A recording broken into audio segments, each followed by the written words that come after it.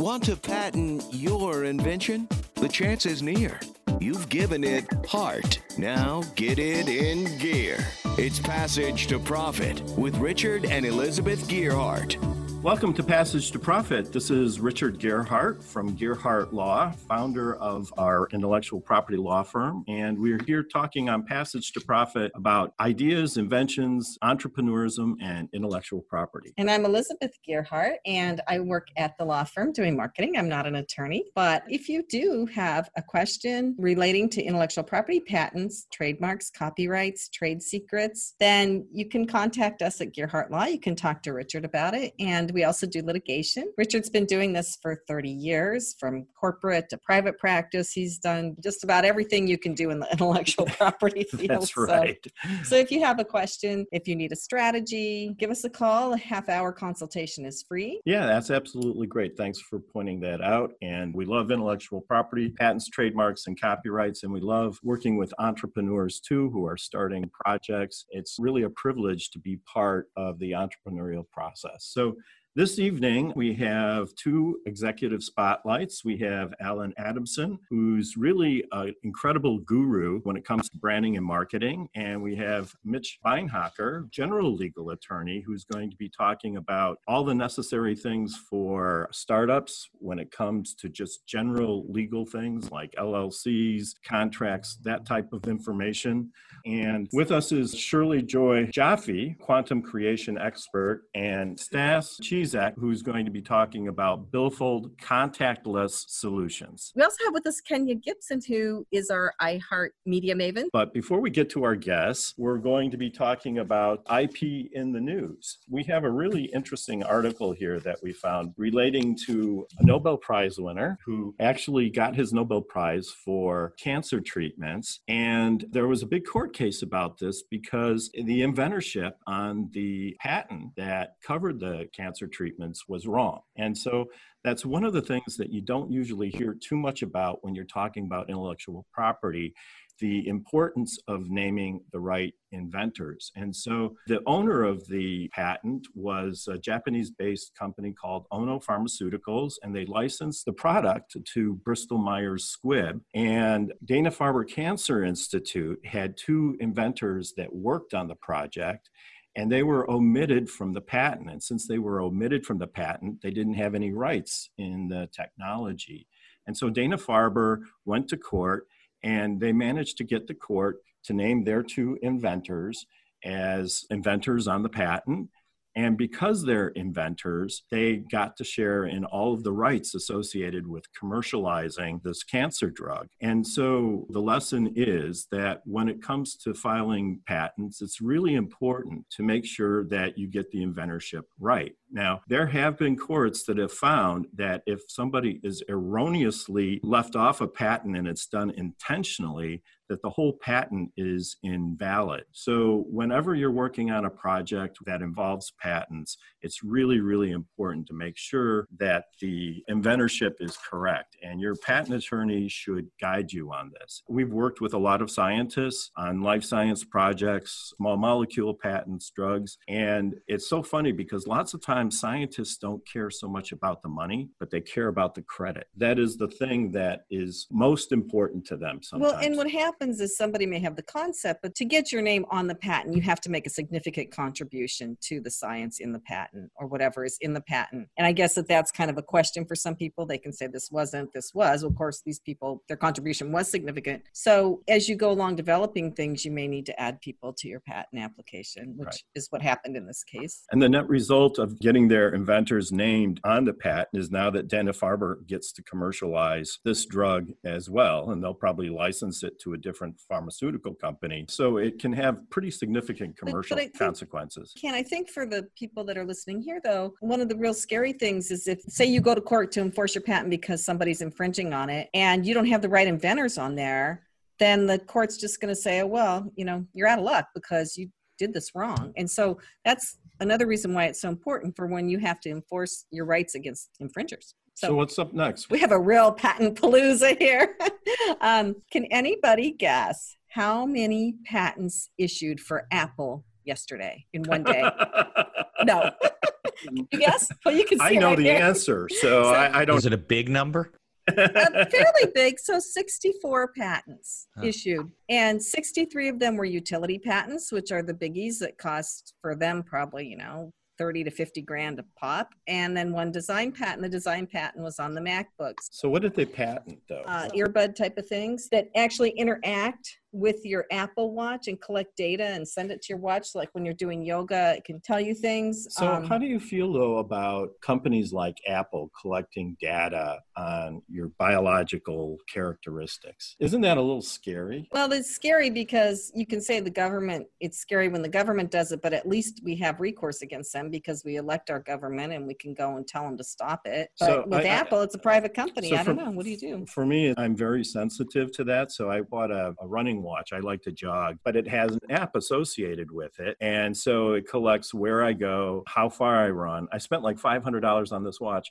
And I'll never use it because I'm just paranoid that this data is going to be collected. And I'm probably a little over the top on that, but I really think that these things have positives and younger generations don't care so much about the privacy. It has perhaps positive public health ramifications, but who's to know what's going to happen if your insurance company gets a hold of this stuff?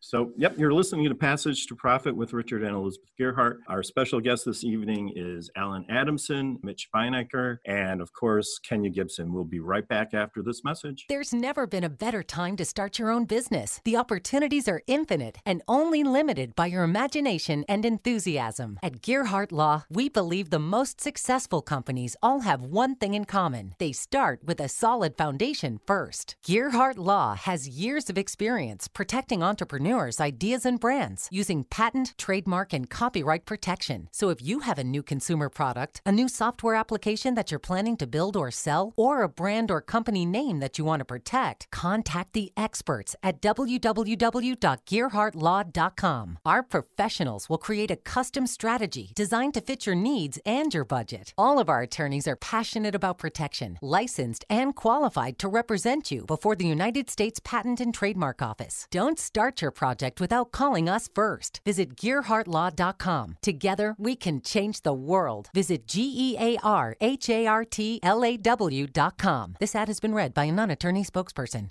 Now back to Passage to Profit. Once again, Richard and Elizabeth Gearhart. This evening, we have with us Alan Adamson. He is a real guru in the world of branding and marketing, and he objected to this term before the show, but after looking at his books and his website, I think it's perfectly appropriate. He's written 4 books, most recently Shift Ahead, which is about staying relevant, and in addition to all this, he's an adjunct professor at the NYU School of Business at Stern. So welcome, Alan. So good to have you here. Thanks for joining us. So what do we have to do from a branding and a marketing standpoint to stay relevant in these times? That was a question that, as we set out to write the book, is everyone knows you need to change to stay relevant. You don't want to become your father's Oldsmobile.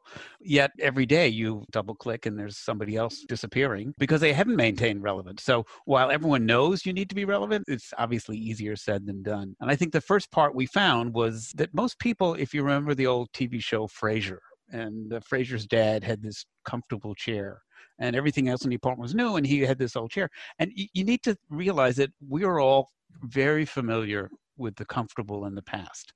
So any sort of change, getting a new shirt, getting a new exercise routine, buying a new exercise watch, any change is actually harder to do than you think. So if you realize you're starting in the end zone, you're starting in Frasier's chair, it will help you get out of that chair faster than if you think you're the most agile, quick changing person out there. Companies rise and fall in part because they get set in routines that worked in the past, then the environment changes, and a new company comes along that can take advantage now of maybe new technologies or new thinkings, and then they rise to the top. So isn't that sort of a typical cycle? That happens a lot, and there are sort of 2 big things that prevent people from seeing that. One is most companies are just looking right in front of them.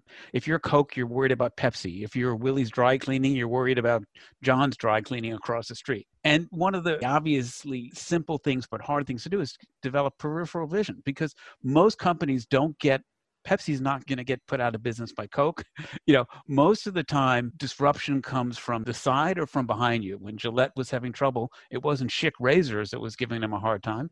It was some kids doing Dollar Shave Club. So keep in mind that, yes, you have to pay attention to your number one competitor, but if that's all you're focused on, you're probably going to get zapped. You work with a lot of entrepreneurs at NYU, a lot of students, right? Mm-hmm. So what are you telling them right now? If somebody's starting a business right now, what's the most important thing to do first with their marketing? Well, there's sort of two things. One is that when I was in brand management and we would go to an ad agency and say, look, we want you to tell you about all the great things about Dove soap.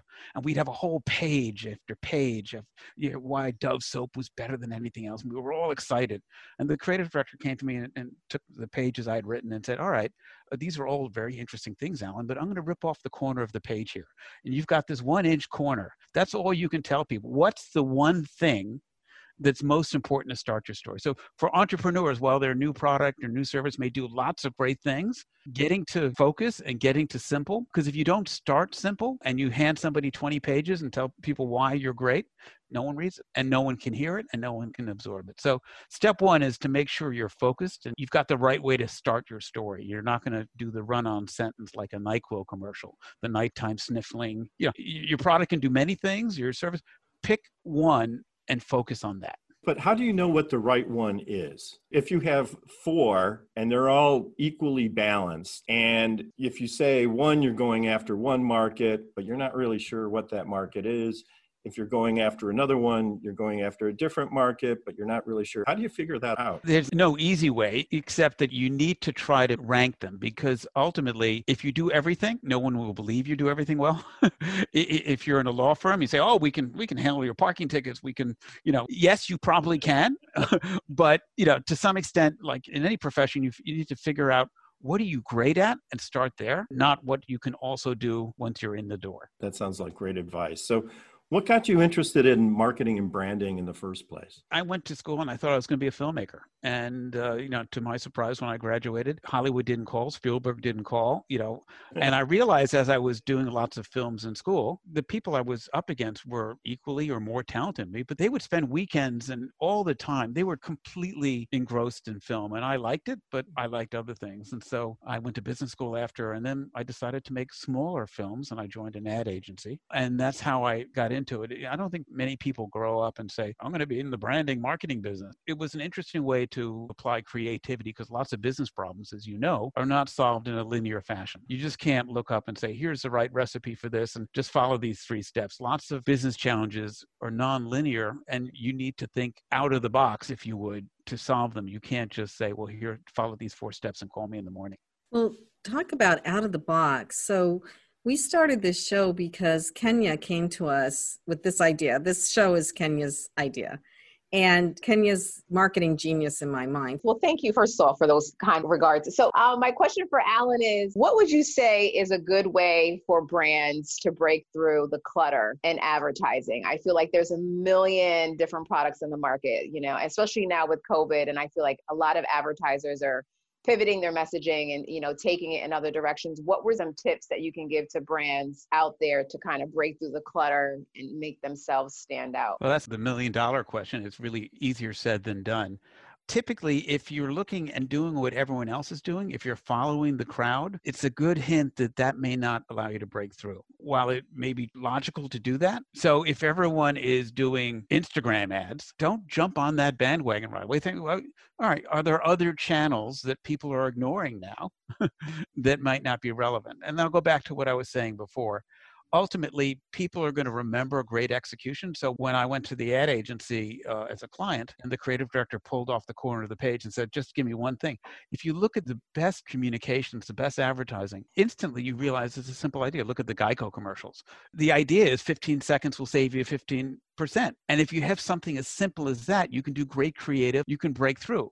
If they told you all the reasons Geico was better, because Warren Buffett owns it and they do car and they do, there are 100 reasons, but getting to the simple point of the story will allow you to do a better job of communicating. And if you can communicate it better, you're going to break through better. If you try to fit an elephant through a mouse hole, which most people try to do, you'll end up with nothing. One thing I find hard to communicate is and we've had clients with this issue too, if you truly have something breakthrough that's new, a product, an idea, then it's hard to boil that down to one sentence and to get people to get it, like because they've never seen it before. What would you do with something like that? Like anything else, everyone thinks overnight success happens overnight, and it takes a lot of time. Especially the newer the concept, the harder it is, because people don't have what we call a frame of reference. They don't even know what shelf to put it on in their head if it's totally new.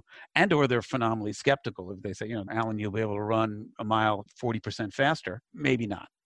So I think part of it is getting people to try it and getting people to talk about it and share it. Because in today's world, word of mouth has become back to what it was. In the olden days, people would go to their backyard fence and ask their neighbor, what do you recommend in a toothpaste or, to kill the weeds in the yard?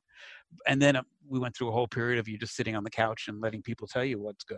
But I think we're back to, if other people are talking about it, I'm more interested in it. Getting some people to use it and sampling it and getting people to start talking about it is probably a good way, the newer, the more different the concept. So what makes for really good content? Because that is the one thing I've heard can really help you stand out. Like Geico, they're funny. I think humor helps, right? Right. And they can be funny because the message is so simple. If they had to spend 30 seconds telling you how to fill out an insurance form and all the liability issues. And I still think getting to that simple thing, and humor sometimes works. The big challenge, and if you watch Super Bowl ads, you see this, there's such pressure to say, hey, look at me, that one marketer after the other is trying to be funnier than you.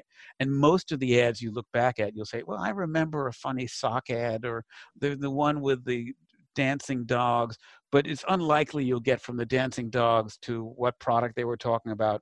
And it's unlikely you'll get to say, well, that's a better product. So while humor can be great, you have to make sure that the punchline is that your product is better, not that you should make a funny dancing dog. How do you counsel entrepreneurs who are looking for their target market? What steps should they take? When I ask them, who do you want to sell it to? And they say, everybody, that's not a good sign. Well, everyone wants to sell everything to everybody. Who's most likely to buy it? Who's going to be the easiest person? Who are going to be your first users? Because again, if you're trying to reach everybody, that's the worst possible challenge because the market is so fragmented. Getting to everybody is impossible. So besides getting what your story is tight, getting to who you're talking to, and demographics don't help that much. I want to talk to people 18 to 45. All right, what does that mean?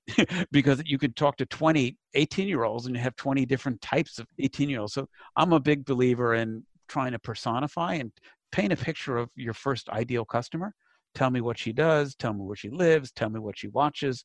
And then we can get to a conversation as now what sort of message will resonate with her. That's great. So we'll be right back on Passage to Profit after this. What are entrepreneurs' most valuable assets? Their passion and ideas. We can't protect your passion, but we can protect your ideas. Trust Gearhart Law to protect your ideas with premier patent, trademark, and copyright services. There's never been a better time to start your own business. Contact us at GearhartLaw.com. At Gearhart Law, we have years of experience protecting entrepreneurs' ideas and brands using patent, trademark, and copyright protection. So if you have a new consumer product, a new software application that you're planning to build or sell, or a brand or company name that you want to protect, contact the experts at Gearhart Law, www.gearhartlaw.com. Don't let the wrong protection strategy ruin your business. All of our attorneys are passionate about protection and are licensed and qualified to represent you before the United States Patent and Trademark Office. Don't start your project without calling us first. Contact Gearhart Law on the web at GearhartLaw.com. Together, we can change the world. This ad has been read by a non-attorney spokesperson.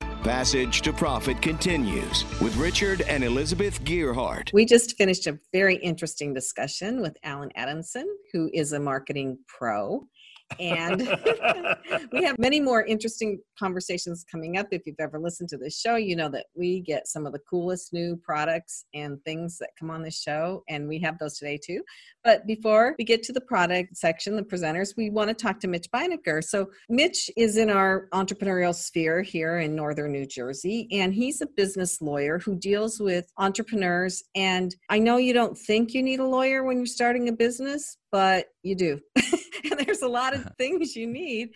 I had a conversation with Mitch and I was just kind of blown away by like, oh yeah, people need this, they need that, they need that. So welcome, Mitch. Thanks for having me. What is one of the first things an entrepreneur needs when they're starting a business? It really depends on what stage you're at, right? If you're just in the concept phase, they probably need a non-disclosure agreement, maybe from Richard, so they don't share their idea and get it stolen. But if they're in the stage where they're starting to get set up, they want to form some sort of a company. They really shouldn't be operating as a sole proprietor these days. So they might want to form what's called a limited liability company or a corporation, as opposed to like a partnership or something like that. And then start to put together the documents that they need to run their business, which is probably 80% of my practice, is creating the documents that business owners need to run their operation, run their company. And so why would you want to have an LLC instead of just doing it in your own name without an LLC? Well, in most cases, you want it for liability reasons. So you can be protected from inadvertent lawsuits, things like that. You want to make sure you follow the proper formalities so you don't set up an LLC and put all the money in your personal bank account, because that'll be equivalent to not having an LLC. And of course, there's always an exception to that. So if you commit fraud or you mislead somebody or things like that, you're not going to get a lot of corporate or LLC protection. And a limited liability company is basically giving you the same corporate protection, a little bit more flexibility and flow through taxation than a corporation. I'm sure you've had clients that have come to you and they're in trouble and they didn't have these documents right from the start. What kinds of consequences have they faced where they didn't do this and they paid the price? I think, and I'll speak generically because of attorney-client privilege, Obviously. Of course, but a lot of times people treat law, like Elizabeth was saying, like the way we treat medicine in this country. Like we go to lawyers when we need help to solve a problem or fix something that's kind of gone awry. That's not always true. In your area of the law, people are often going to you because they're looking to protect something that they've started to create. But in general, I find that a lot of times what happens is people start doing whatever it is they're doing, and they may have a partner and they've shaken hands and they haven't put anything in writing. And there's a reason that you use contracts, right? There's really two reasons. One is to list and state what your deal is between the person or what you're doing. And then the other part is when something goes awry or there's a misunderstanding or a miscommunication or a complete breakdown in a dispute, how do you solve those disputes and what are the rules of solving those disputes? So very often I get involved with deals where it's a business, they're investing in a business that, maybe they're the silent partner, maybe they're the operating partner, whatever it is. And they have nothing but like text messages and emails between each other. And they kind of had an agreement at one point, but it was never signed. And the sky's the limit as to what can happen in a case like that when it comes to he said, she said, and things that will not be excluded from the four corners of a written document that you've signed. Like, you'll say, well, Richard, didn't we have that conversation on the phone 2 weeks ago where you said we would do this and this and this? You have nothing in writing. So it's just, a free for all. And that happens constantly. I constantly get involved in situations like that. Well, we found contracts to be pretty tricky. I mean, not the ones that Richard writes, but we've had construction done. And you think that you have everything covered, and they always find a way. Well, that's the art of lawyering, right? Let me ask you this. Lots of times people are in a business relationship and they're very enthusiastic and excited to be working together in this partnership. And they feel like friends. They feel like they can trust each other. And then somebody says contract, and then all of a sudden, the mood changes because now it's like, well, don't you trust me? And a lot of people may not want to really directly confront those issues, even though it is better in the long run because they think it'll put a damper on their working relationship. So how do you convince people who are in that mode to set down their thoughts without dampening the spirit of the relationship? Right. Well, I can tell them scary stories, certainly, about other situations I've had to bail people out of. But I think that if you're getting along and everything's great, then there should be no reason why you both don't want to put things in writing, because something could happen to my partner physically, some mental incapacity or something where they can no longer make decisions, or they lost their memory, or whatever it happens to be. And somebody else now steps in on their behalf, whether it's a spouse or another person or whatever. So maybe this goes for marriage too. We make emotional decisions, right? We want to do the things that make us feel good and we're all excited about it. You can put agreements in place, and you need them for other reasons anyway, dealing with banks, dealing with lenders, dealing with other people, without ruining the relationship or dampening the mood or whatever. I don't know, take a bottle of wine out when you're doing it, but list the things, the rules that you guys want to follow. Who can do what? Who can bind the company? When do we have to agree on things together? When do we not? I mean, those are the kind of things that people who do care about each other and do like working together should be doing. It's almost contrary to the decision making that people make. You would want to do that. And if you're working with somebody and you think that you should have an agreement and you bring it up to the person, you say, you know, we really should have put this in writing. They say, what's the matter? You don't trust me? I think that's a red flag, in my opinion. Why wouldn't this person want to sign an agreement with you if you're both on the same page and happy? Lots of people see these kinds of things as an expense that they want to put off. And if you're bootstrapping a company and you don't have a lot of resources and you're looking at the cost of doing these agreements, then that's kind of another reason why I think sometimes people put it off. They want to see it successful, and then they'll go back later and do all of those things. So what do you tell clients who are in that position? I have actually, look, I work with a lot of small business owners, a lot of startups, a lot of locals. Sometimes they're not even funded yet. So I'm doing it at a discount and helping them out. I got to pay my bills too. But for example, when I went out on my own and disbanded my firm last summer and started a new practice, basically just solo what I work with all the entrepreneurs, I built a section of the website that's automated because I think lawyers should be more accessible, more technology based. So if you're a business owner, you're just getting started and you need a basic agreement and you're willing to follow basic rules, you can go to my website for half of what I charge and in 72 hours have an operating agreement or a buy-sell agreement or a lease for your business or whatever. Now it needs to be customized. It could add to the cost, but for the most part, that's the way I do it. I try and steer people away from the LegalZooms and the Rocket Lawyers of the world where they get no real legal advice. That service is a document that goes to me to review, but that's how I kind of manage it for people. And then we can build it from there later on as they grow their business. So Mitch, when people go in front of investors, what kind of documents do they need to have that would be something for you? I mean, obviously investors like to see intellectual property. What else do they like to see? They're definitely going to want to see a business plan, at least a pitch deck of some sort, so they understand the concept. You probably want them to sign a non-disclosure agreement too when you're making that pitch. That's probably what you need at that point. Really, the business plan is what it comes down to when you're raising money. And the investors want to see the proper foundation documents in place as well. They want, of course, that would be part of the business plan, how you're formed, who your management is, what state you're formed in, those types of things. Yeah. So that's great. Thank you very much, Mitch. Very helpful advice on the general legal side and tips I think that every entrepreneur should know. More passage to profit after this. Hi, I'm Lisa Askley, the inventress, founder, CEO, and president of Inventing A to Z. I've been inventing products for over 38 years. Hundreds of products later and dozens of patents. I help people develop products and put them on the market from concept to fruition. I bring them to some of the top shopping networks in the world: QVC, HSN, eVine Live, and retail stores. Have you ever said to yourself, someone should invent that thing? Well, I say, why not make it you?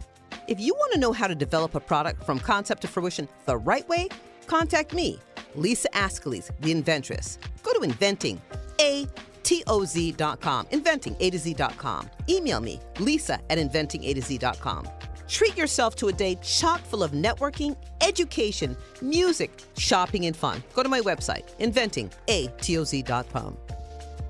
Now back to Passage to Profit. Once again, Richard and Elizabeth Gearhart. And we just had interesting discussions with industry experts in marketing and business law. And we have a lot more to come up that's going to be just fascinating. If you missed anything, the podcast comes out tomorrow, so you can hear it on the podcast. I'm going to take 30 seconds and talk about my effort. I update people every week. So I started Fireside Directory, which is a video directory of small business. It's a YouTube channel and a website. And I interview people on Zoom now because of COVID. I was doing it in the studio before, but it's easier on Zoom anyway. And I put the interviews on the website so people can see a business professional like Mitch talking to me, and I ask him questions like you would. And what I'm getting to now with Fireside is I realize I'm going to need some of these documents that Mitch is talking about that small businesses need. I'll need agreements for people that I want to work with, and I need to make sure everybody knows that Fireside's going to own the copyright to the content on the site, etc. So thanks, Mitch. But now I am so excited because we usually have our media maven, Kenya Gibson, here, but she has started a new segment for us called Cultivate. So Kenya, welcome. Tell us what you're doing. So I'm really excited about this. And again, I thank you for the opportunity to do this. So there's been a lot going on in society, just with a lot of different things. And I think one of the most important things that you can do to help people is to empower them and give them a platform. So we decided that we're going to do a segment called Cultivate. And basically it's where culture meets innovation. So we're going to be highlighting creators and innovators that are contributing to the culture. And one of the first people that we're going to be talking about this week is a young man by the name of Freddie Figures. I have to say it slow so I get his name right. But Freddie is an American inventor. He was actually found in a dumpster, believe it or not, as a baby, and now is worth $62 million. He started inventing as a young kid. He was adopted. He was actually given a computer because his adoptive parents thought it would keep him out of trouble.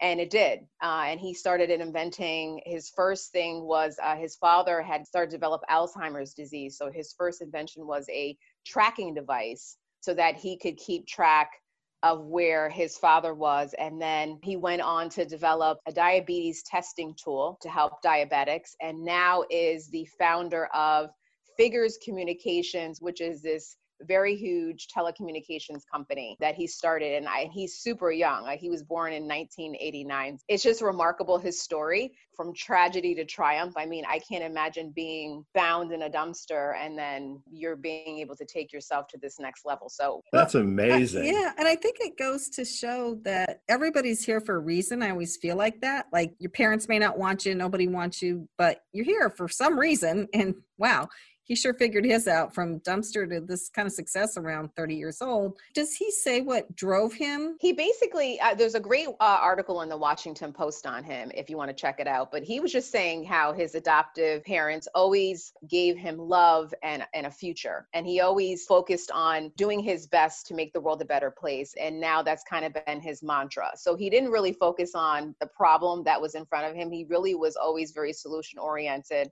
and was able to turn things into great things. So from the dumpster to literally a dynasty, it's a remarkable story. That's really fantastic. And he's also, like you mentioned before, I think he's the author on a number of patents as well. He is. He also has a foundation to pay it forward and help others. So kudos to our first contributor to the culture, Mr. Freddie Figures. It's really inspirational. Without further ado, all the way from London, England, yay, is Shirley Jaffe. Hi, Shirley. So you are a quantum creation expert. Tell us what that is. I'll start with a question for you, actually. Do you believe that you can receive money without doing anything? Well, after my session with you, yes. So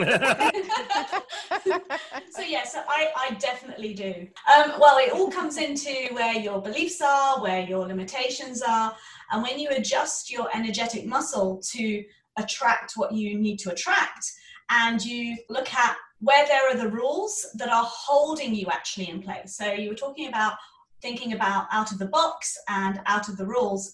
That's exactly what I help my clients do. So I work with the visionaries, the cutting edge people who kind of look at the system, look at where they are, and they would like to make things better. And they're looking at, well, this doesn't work quite right. So how do we just like shatter this and create greater? That's what I do. I help them with that. I use a lot of different tools, lots of conscious creation tools, working with quantum, working with energy, some metaphysical and some mystical things. I've all rolled it up into a proprietary method that I use for myself. You have some psychology training, right? Yeah, I'm a doctor in the art of healing. So I don't use that very often because it's not quite in the same direction as where this is going. And I started out in the corporate world. I started out doing high-end banking and working with legal companies and helping them with training and that sort of thing. And it occurred to me that many people, even in those industries and environments, were looking to create something outside of what they were given. How do you help people find the spiritual connection that they need to find in order to make these connections and find this energy? First of all, I always start with where they are. Some people believe in all sorts of different things. So some people believe in spirit, some people believe in God, some people believe in the universe, some people don't believe in just the science of it. So we start there. And by using the way that the mind works, the conscious, the subconscious, the unconscious, I sort of get right in and allow the space in between to expand. Because when we've got more space, when we're not as rigid, when we're not as tied into what we perceive as reality, then there's so much more that you can connect to create. And it's not necessarily about, spirit, God, universe, source. It's about the energy. It's about the frequency. I used to coach athletes and I used to help them to get to that winning point. So They would come to me and we would work through all the vision things and get them to the point of winning, but also what was success for them. And that is really the key, because most people feel that success is purely money, material things. And even when they say, oh, no, I'm happy to just have this, then this, when you actually get right down to it, that's what they're looking for. And I help them to see that's okay. That's okay to desire that, because with that, we've just said it, you can create value for the world. And that's the bottom line. So having all of that material success, that monetary success, but you are creating value. Mm-hmm. And that's really, really super important to many people. Shirley, what are some common subconscious blocks that you find when you're working with people? So the main one, which I find, which I like to bust through really pretty quick sharp, is having to work your butt off to get money. If you've got that going on, then at no point are you going to be really fulfilled and happy, because you're just constantly slogging. You're looking for the next thing, the next thing, the next thing. And you end up with very little life. I mean, I've done it myself. I got so addicted to knowing that I could work and earn. It's like, it's very obvious. Work and earn, work and earn. And eventually sort of got into the trap of working more and more and more, even when I swapped careers, because I saw that actually the time was better spent in another career to earn more, but it was always about that. So I like to unhook them from that, because if you can become that type of person which fulfillment and everything happens without you pushing for it, without you hustling for it, without you grinding for it, then it's just much more of an easy ride. I would imagine that there's a lot of creativity that flows from that process. Oh my goodness, yes. I mean, we talk about creative people. Entrepreneurs are really, really creative. And when you get into that space, it's not even a case of creating from things that you are creating yourself. That's where the inventors, they're picking ideas up from outside of them. Sometimes the ideas are not even formed and they just drop in. And I really believe that that's where we're getting these cutting edge innovations. And that's not to say that the inventor is not like super amazingly smart, but I really believe that they have connection to other things that we maybe do not know about. And that's where things are coming in from. No, I think that hits the key. Lots of entrepreneurs see problems that other people either have assumed can never change or don't see it. Do you find that, Shirley, the ability to help your clients zoom out a bit? Yeah, totally. I have many clients who are actually product inventors, and they just blow my mind, because they come in and go, oh, well, that's an issue and we can sort that. And I'm thinking, I would never have even considered that to be an issue. And they've created something out of just what they've seen. But the ones that really stick for me are the ones where the new technology comes in. So Shirley, when we spoke before, you said that you used to travel everywhere. You would go to clients would come to you. You would go anywhere, you would do special days with people, but now you're doing everything remotely. So you are still working all the time. It's just through Zoom, right? Yeah, totally. I do the work through Zoom. We've done some stuff. And it's not just the talking work and the spiritual work. I help my clients with other tools and techniques. So when I've been working with them and I'll use something, a technique or something like that, they'll say to me, oh, can you show me how to do that? And I'll spend time with them. But generally they're there for that energy reboot, that clear up. They are those super creatives. And then at some point they're blocked. There's just a bit too much pressure, a bit too much stress. They've gotten themselves into the cycle of overworking, and sometimes just overworking on their passion. Mm-hmm. And so I help them step out of that. I did a crystal session with Shirley and it was amazing. Did a meditation and laid on the floor, and the floor stayed hot for like 2 hours afterwards. It was pretty amazing.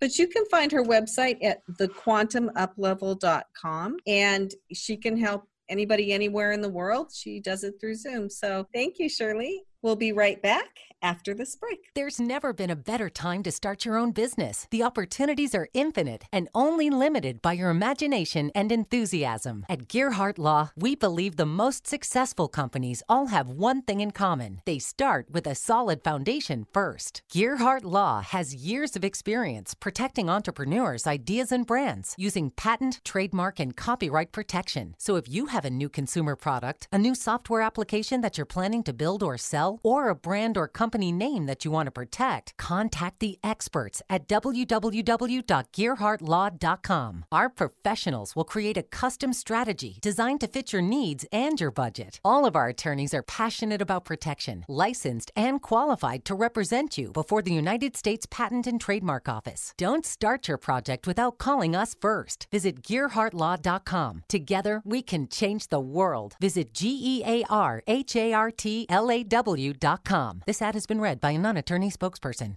Passage to Profit continues with Richard and Elizabeth Gearhart. We're on to our final presentation this evening. And don't worry, if you haven't heard the complete show, you can go to our YouTube channel and check out the video as well as the podcast, and also on our website. So make sure you check that out. It'll be available tomorrow. And on iHeart Podcast. So for our second and final presenter, we have Stas Cizek, and he's going to be talking about his new product, Billfold Contactless Solution. So welcome to the show, Stas. Tell us about your project. Basically, we have started Billfold POS to help event organizers double their revenue through making their events more efficient. Any event organizer that is looking to generate more revenue, we help them by linking all of the payment information, ticketing information, ID information to a simple ID wristband that is given to every customer that walks into the event. And as well as it becomes their form of payment, so they can easily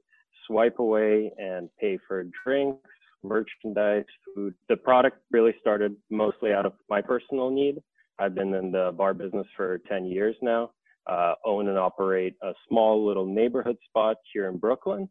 And then also, me and my business partner have grown our catering business to service events. And Billfold got started because we really needed a way to transact quickly when we were dealing with such a high volume of customers coming through an event.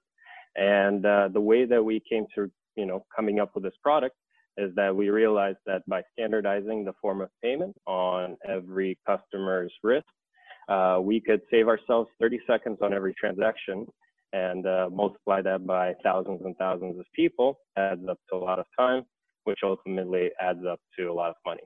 So all of our clients see 20% at minimum increase in per person spends. And then really on average, we are around 40% for all of our clients. So a lot of benefits, and our product has become even more relevant with the current situation, because even though we were developing for efficiency, we also developed for very little contact. Now, a lot of event organizers, as they're looking to reopen in 2021 or maybe end of 2020, are coming to us with a different problem. They're coming to us with the problem that we're all dealing with. How do we do all the things that we used to do, but minimize contact between employees and attendees? This is where our product became even more relevant. And now we're speaking to some of the biggest players in the industry, just because to them this problem has become even more real. So you're like the Apple Pay for events. Basically, yeah. Yeah, I feel like I used your product once before. I was at an event. It was actually in Brooklyn. I got a wristband. I think I had to hook like my credit card up to it. And then I was just able to go from section to section and just wave my wrist. And it was pretty quick, like you said. And now with everybody being kind of leery with COVID, I could see how that would be important for sure. Have you thought about expanding into grocery stores and places like that with this? I mean, I would love to just go to Stop and Shop and just wave my arm, because now I stick my credit card in and it goes in the machine where everybody else is, and I have to poke with my finger, and it's like, ew. Yeah, I mean, like Alan very well said earlier today, you can't be a solution for everyone and everything. And I think kind of riffing off of what he said earlier, I wanted to kind of deliver our most concise speech in terms of what the product does and can do. But to your point, it could be expanded into grocery stores, definitely. It could be expanded into a whole number of applications.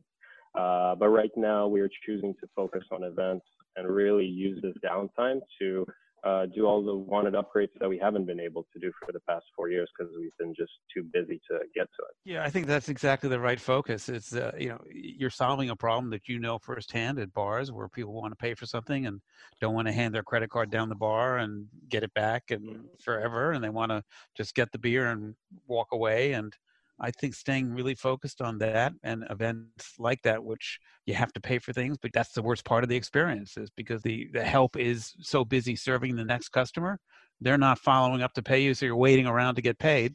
Ultimately, the best businesses solve the biggest pain point, and I think staying there is smart. I mean, that's definitely what we wanted to solve for when we built it. So we just saw all this time wasted on every transaction, and there are other products in the market. So I wouldn't say that we are unique, but what makes us unique is really the fact that we come from the space. So we built everything with very much the operator in mind. We were our first client. We obviously tested on ourselves many, many times. So for us, it was solving that little thing, which is saving time. How do we save time on a simple transaction? And really, it comes down to just standardizing. Once things are standardized, that's what makes it also easy. It's not when a customer walks up to you and one guy hands you his phone, another guy hands you a card, and the third guy hands you cash.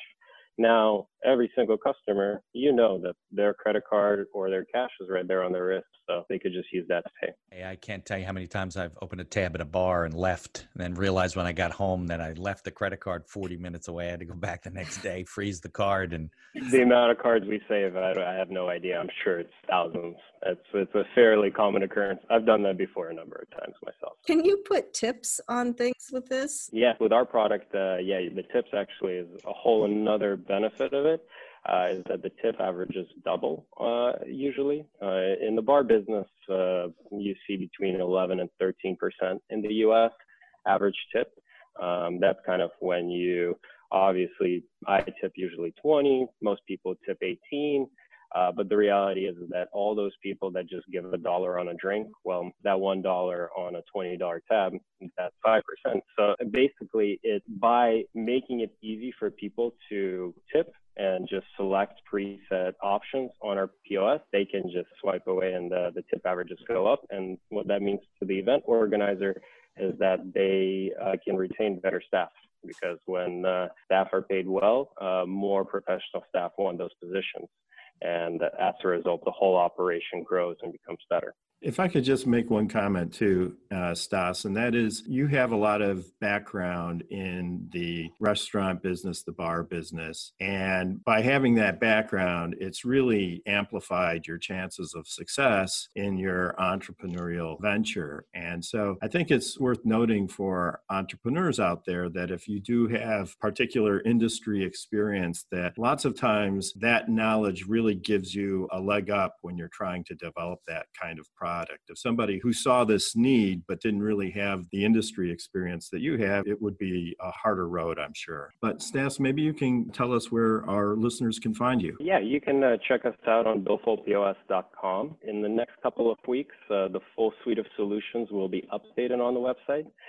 So you can definitely just check it out and see everything that we offer. But right now, the website is mostly focusing on our flagship point of sale product. You're listening to Passage to Profit with Richard and Elizabeth Gearhart. Our special guests this evening, Alan Adamson and Mitch Beinhocker. We'll be right back after this message. What are entrepreneurs' most valuable assets? Their passion and ideas. We can't protect your passion, but we can protect your ideas. Trust Gearhart Law to protect your ideas with premier patent, trademark, and copyright services. There's never been a better time to start your own business. Contact us at GearhartLaw.com. At Gearhart Law, we have years of experience protecting entrepreneurs' ideas and brands using patent, trademark, and copyright protection. So if you have a new consumer product, a new software application that you're planning to build or sell, or a brand or company name that you want to protect, contact the experts at Gearhart Law. www.gearhartlaw.com. Don't let the wrong protection strategy ruin your business. All of our attorneys are passionate about protection and are licensed and qualified to represent you before the United States Patent and Trademark Office. Don't start your project without calling us first. Contact Gearhart Law on the web at GearhartLaw.com. Together, we can change the world. This ad has been read by a non-attorney spokesperson. Now more with Richard and Elizabeth. Passage to Profit. There was so much good information. It's kind of hard to process it all. I know, I'm almost on information overload I have here. to listen to the podcast when it comes out. So I want to go through who we had on the show. So first of all, Gearhart Law sponsored it at GearhartLaw.com. And we had Alan Adamson from Metaforce.co. Just this out of the box, amazingly powerful marketing agency. METAFORCE.co. .co, but we actually just bought the .com a while back, so both will work. Oh, yay, good. And then we had Mitch Beinecker, who is a small business attorney who helps you with like everything that you need for your small business starting out and startups too. And he has Beinecker Law, BEINHAKERLAW.com. And he also has a very cool podcast called The Accidental Entrepreneur. And it's very interesting. It's a great podcast. So absolutely. Then we had Kenya Gibson, who is our media maven at iHeart, and you can reach her at Kenya Gibson with a P at iHeartMedia.com. And then we had Shirley Jaffe, who is a quantum creation expert. She helps visionaries get to the next vision. I guess, is that a good way to put it? I'm ready to go. And her website is thequantumuplevel.com. So the QUANTUM uplevel.com. And really, she employs amazing techniques to help you break through psychological blocks, unlike anything else. And I love that name, The Quantum Level. And finally, we had Stas Chisik, and he has a really cool thing that he's been using for events. It's a contactless way of paying. You just put a wristband on, link your credit card to it, and you run around the event and just flash your wristband and you're all paid up. His website is Billfold POS, like point of service. So billfoldpos.com. Look these up, listen to the podcast, see what these guys are doing. It was an amazing show. I do have to give a special shout out to our producer at iHeart. We're doing these on Zoom during quarantine. The sound is not optimum, not like what Noah gets in the studio, but Noah fixes it up for us and gets it on the radio in New York City and makes a great podcast out of it. So thank you, Noah Fleischman. We love you. And before we go, we'd like to have a few final words from our guests. Mitch, any comments for our audience before we move on? Only that, if you're a small business owner, you're working on a concept, see an attorney sooner than later. I find that a lot of times what happens is people start doing whatever it is they're doing, and they may have a partner and they've shaken hands and they haven't put anything in writing. And there's a reason that you use contracts, right? There's really two reasons. One is to list and state what your deal is between the person or what you're doing.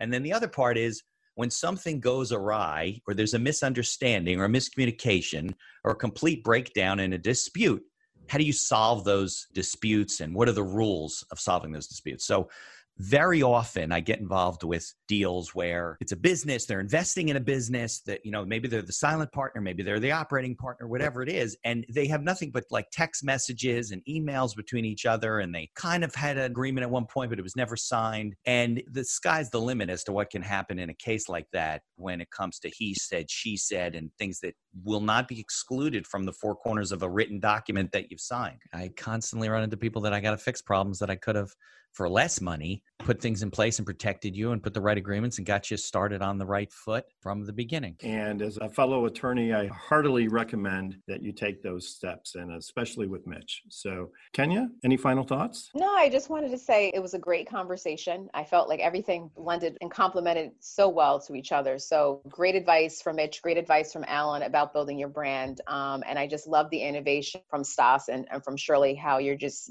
innovating and creating and growing into the spaces that you're passionate about. So good stuff. I think we were firing on all cylinders with entrepreneurism today. Yeah. I think it was one of our most entrepreneurial shows that we've had so far. Yeah. And Alan, your final thoughts? Yeah, I think entrepreneurs, the idea is important. Don't give up on it, even if it at first don't succeed. Most entrepreneurs don't hit it out of the park. It takes several swings. And the best brands keep it simple to succeed. So keep it simple to start with and then solve it first well. So thank you for listening. And listeners, tune in next week for another excellent conversation. We always have such wonderful people on this show. And you can start thinking about what your presentation will be. And don't forget to like us on Facebook, Twitter, Instagram, and check out our YouTube channel, Passage to Profit on WOR 710, the voice of New York.